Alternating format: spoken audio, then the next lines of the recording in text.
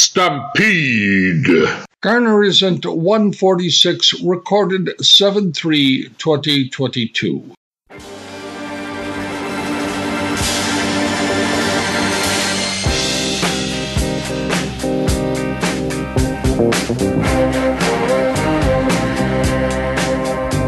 She cried to the southern wind about a love that pursued you in. Every dream in her heart was gone, heading for a showdown. Bad dreamer, what's your name? Looks like we're riding on the same train. Looks as though there'll be more pain. It's gonna be a showdown, and it's raining all over the world. It's raining all over the world. Tonight, the longest night.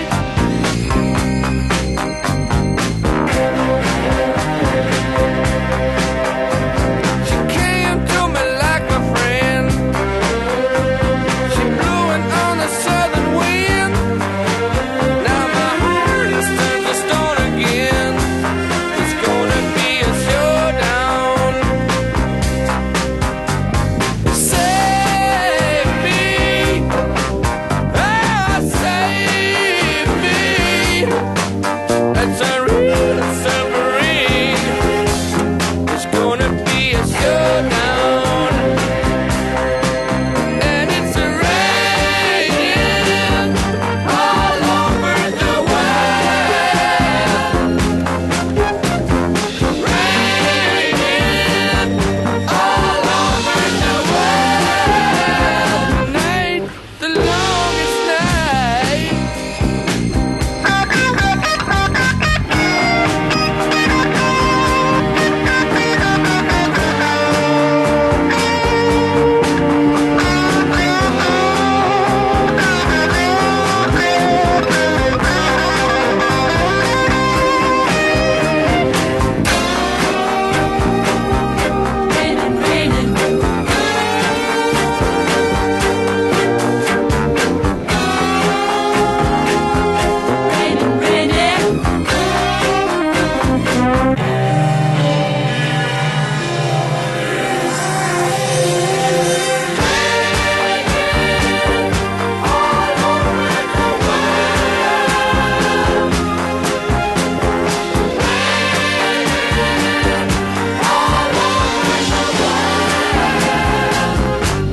The longest night, and it's raining all over the world. Raining all over the world. Tonight, the longest night.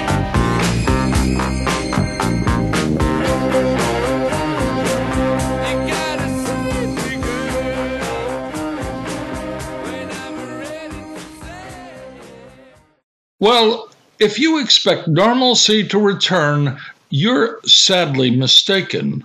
Of course, if you're willing to live with 2 million people incarcerated in this country, 16,000 murders each year, and who knows how many assaults and robberies, well, then you're living with the normalcy. In fact, the inflation you've been noticing isn't going to disappear soon. You might even say it's entrenched and could be getting a lot worse.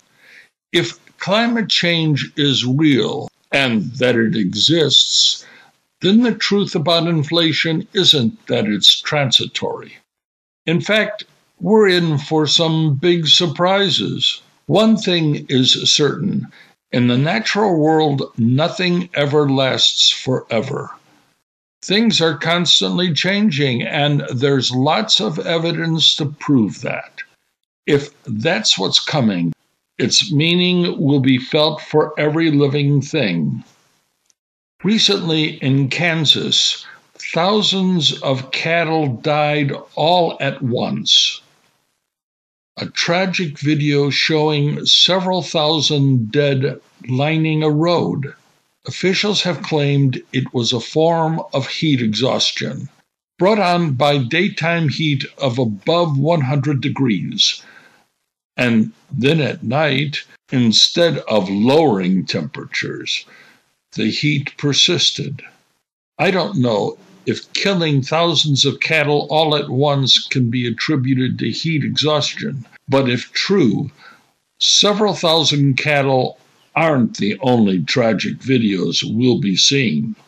Of course, climate change is being attributed to the burning of fossil fuels, but that may not be the sole reason.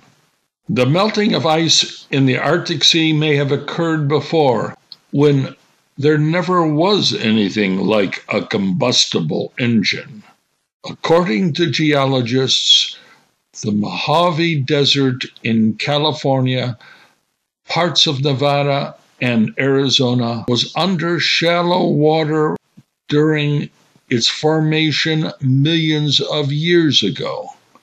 Things have always been changing, and no matter how smart we like to think we are, we can't stop the forces that have shaped the world we live in. We may affect our climate by human activity, but we can't stop it.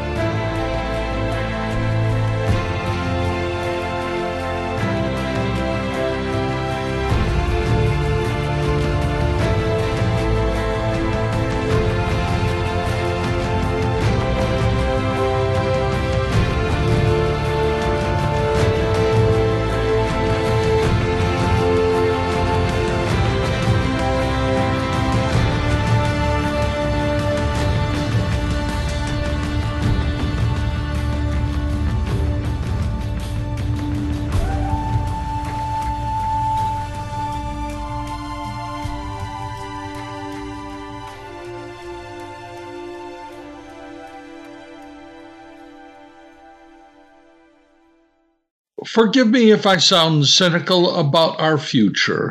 It may be the shortages we've been experiencing are nothing more than contrived strategies to keep profits rolling in. The burning of fossil fuels causing climate change is nothing more than an attempt to make oil companies see bigger profits. If you think electric cars costing $65,000 is going to slow down inflation, you've got it all wrong. You try to stop the use of oil or gas in this country, causing the gas stations to go out of business, well, you're going to find gasoline selling at $10 a gallon.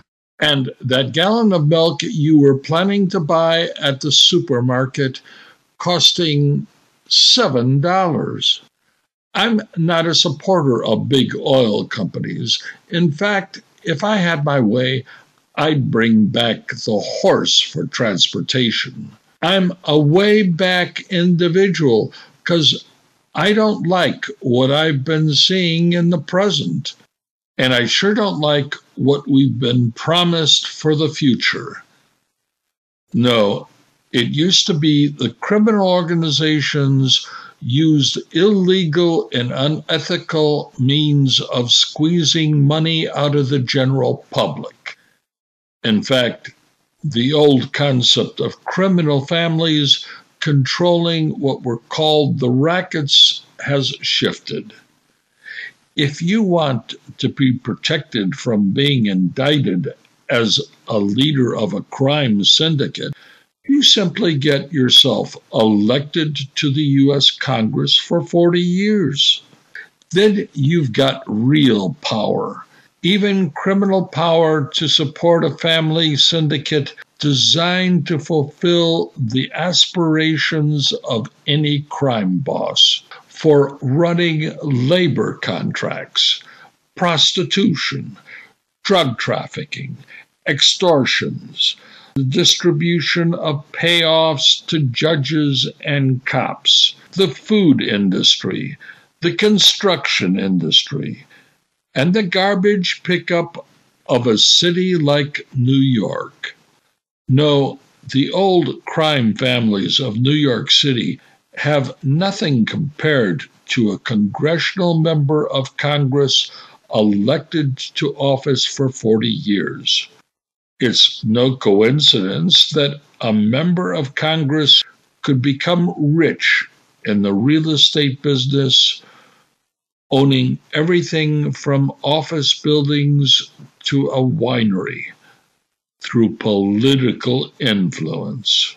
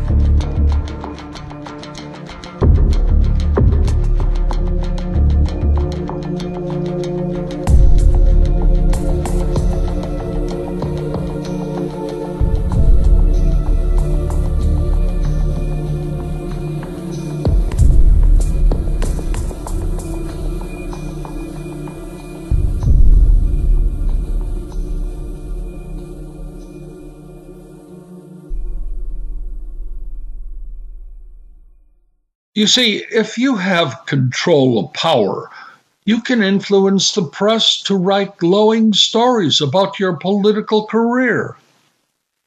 It first starts small with an interview of a congresswoman with her real estate husband and their large family eating a Thanksgiving dinner in their fashionable house.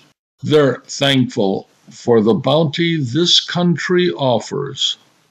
But outside of that family home are increases in the number of homeless people showing up on the streets of her district. But that's nothing to worry about. The press is manipulated into writing stories about how the price of living in her district is keeping people happy. Business is good. They don't want to rock the boat while the American dream keeps steaming along. If you have political clout, like being a member of Congress, and the economy still is booming, well, the real estate market in a state like California guarantees a way to become rich. And why not? Because you can walk into a bank, and if you're the husband of a congresswoman, if you want $500,000 to pick up that 5-bedroom house for one of your kids, and the banker just smiles and says, "Why not make it $1 million? Get another one down the street. And by the way, during the last recession, an office building went on the market, and you can buy that real cheap. You could pick it up for pennies on the dollar. We'll give you a line of credit forever." That's how you become rich, being the husband of a congresswoman. But all the time, things keep suggesting something isn't right. A larger number of people in her district start showing up living on the streets, with drug addicts and prostitutes being seen in lots of places. But that's not the problem, because the economy is still rolling along and real estate can only keep going up. Hell, with political clout, you can build an empire in America. You just have to know the right people.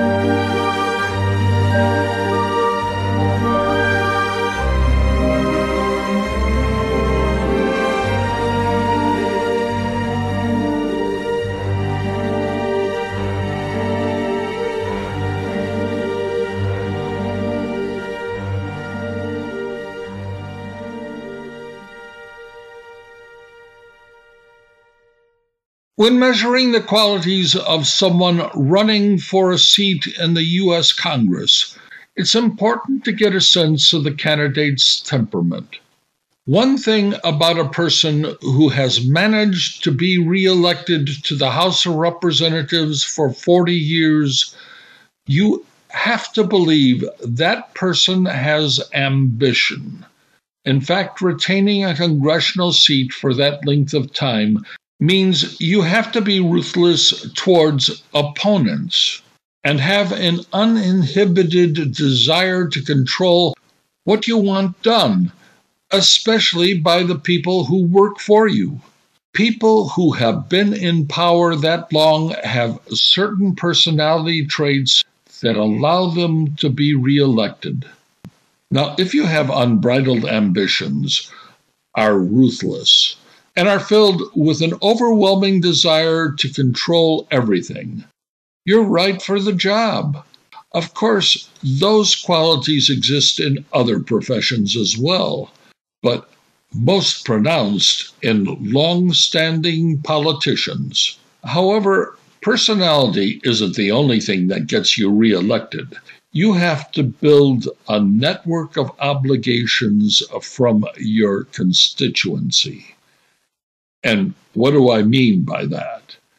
Well, you have to help to get everyone from dog catcher to sheriffs to county clerks, judges, police officers, garbage collectors, and just about anyone to find employment with the government.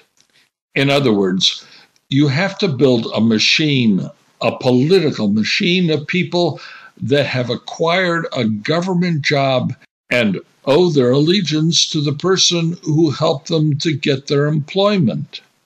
Yeah, if you have ambition, it doesn't mean squat if you don't have a machine to back you when it comes time for an election. Usually, if you have human qualities like ambition, ruthlessness, and a desire to control everything, you can be in the entertainment industry, and you usually end up on a couch talking to a therapist, a psychologist, or even a psychiatrist. They perform an important function in keeping people sane in Hollywood. But old-time politicians often rely on people in the clergy, seeking relief by confessions, relieving them of their guilt.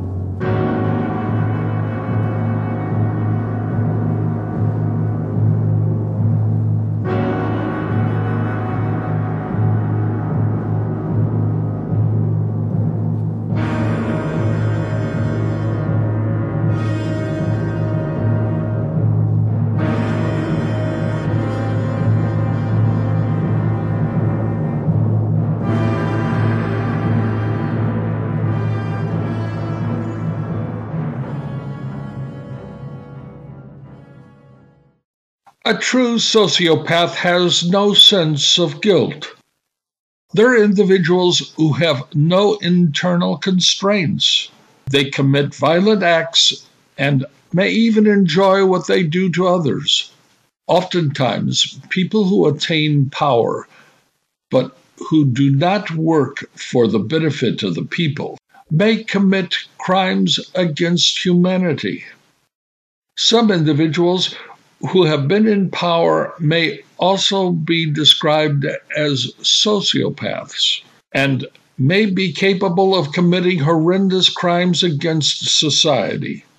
Some people in political life may use their power inappropriately, knowing full well they have done something wrong. They may make decisions that affect the lives of thousands of people, because as politicians, they're forced to make compromises, to pass laws they don't necessarily agree with. Now, if you do something that you know is wrong and you still are forced to do it, you may have strong feelings of guilt. Usually, people who have those issues seek help to resolve those feelings. They aren't true sociopaths because internally they know they have done something wrong and feel a need to absolve themselves of their guilt. In the Catholic Church, there is a process for people who believe in doing that. They can relieve their guilt. In secret confessions, they tell a member of the clergy what they have done.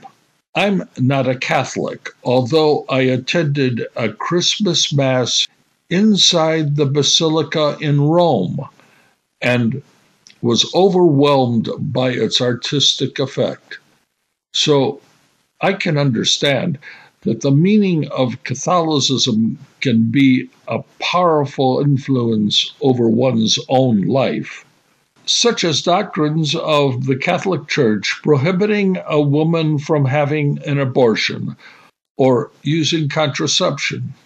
As I said, I'm not a Catholic, but I believe an individual has a right to self-determination. I also see the moral question.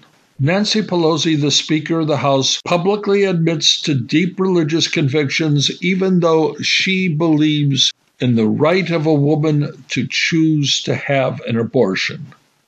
Her bishop has told her she can no longer accept communion because the Catholic Church says abortion is murder. Preventing acceptance of guilt can lead to one's own insanity.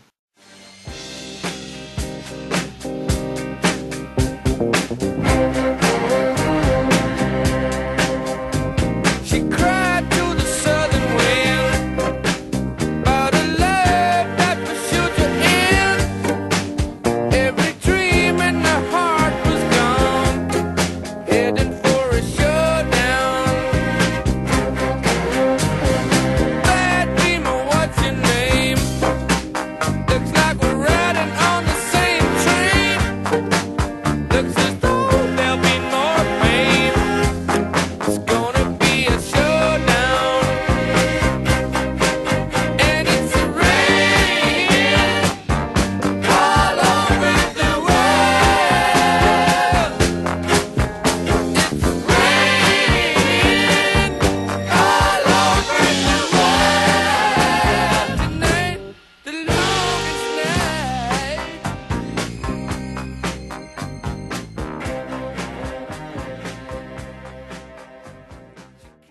This week on Garner Isn't, you first heard Jeff Lynne and the Electric Light Orchestra, The Showdown. Then from the movie Blood Diamond, a James Newton Howard composition, London, followed by another work by Howard for the movie The Bourne Legacy, The Legacy. Then from Richard Robbins for the movie Place Vendôme. Then a cut from Max Steiner for the John Huston classic 1948 movie The Treasure of Sierra Madre. To close, a repeat, a cut from Lynne's Showdown. My apologies for last week's misquoting. Fool me once, shame on you. Fool me twice, shame on me. Stampede, written and performed by Edward Garner in Morro Bay and Paso Robles, California.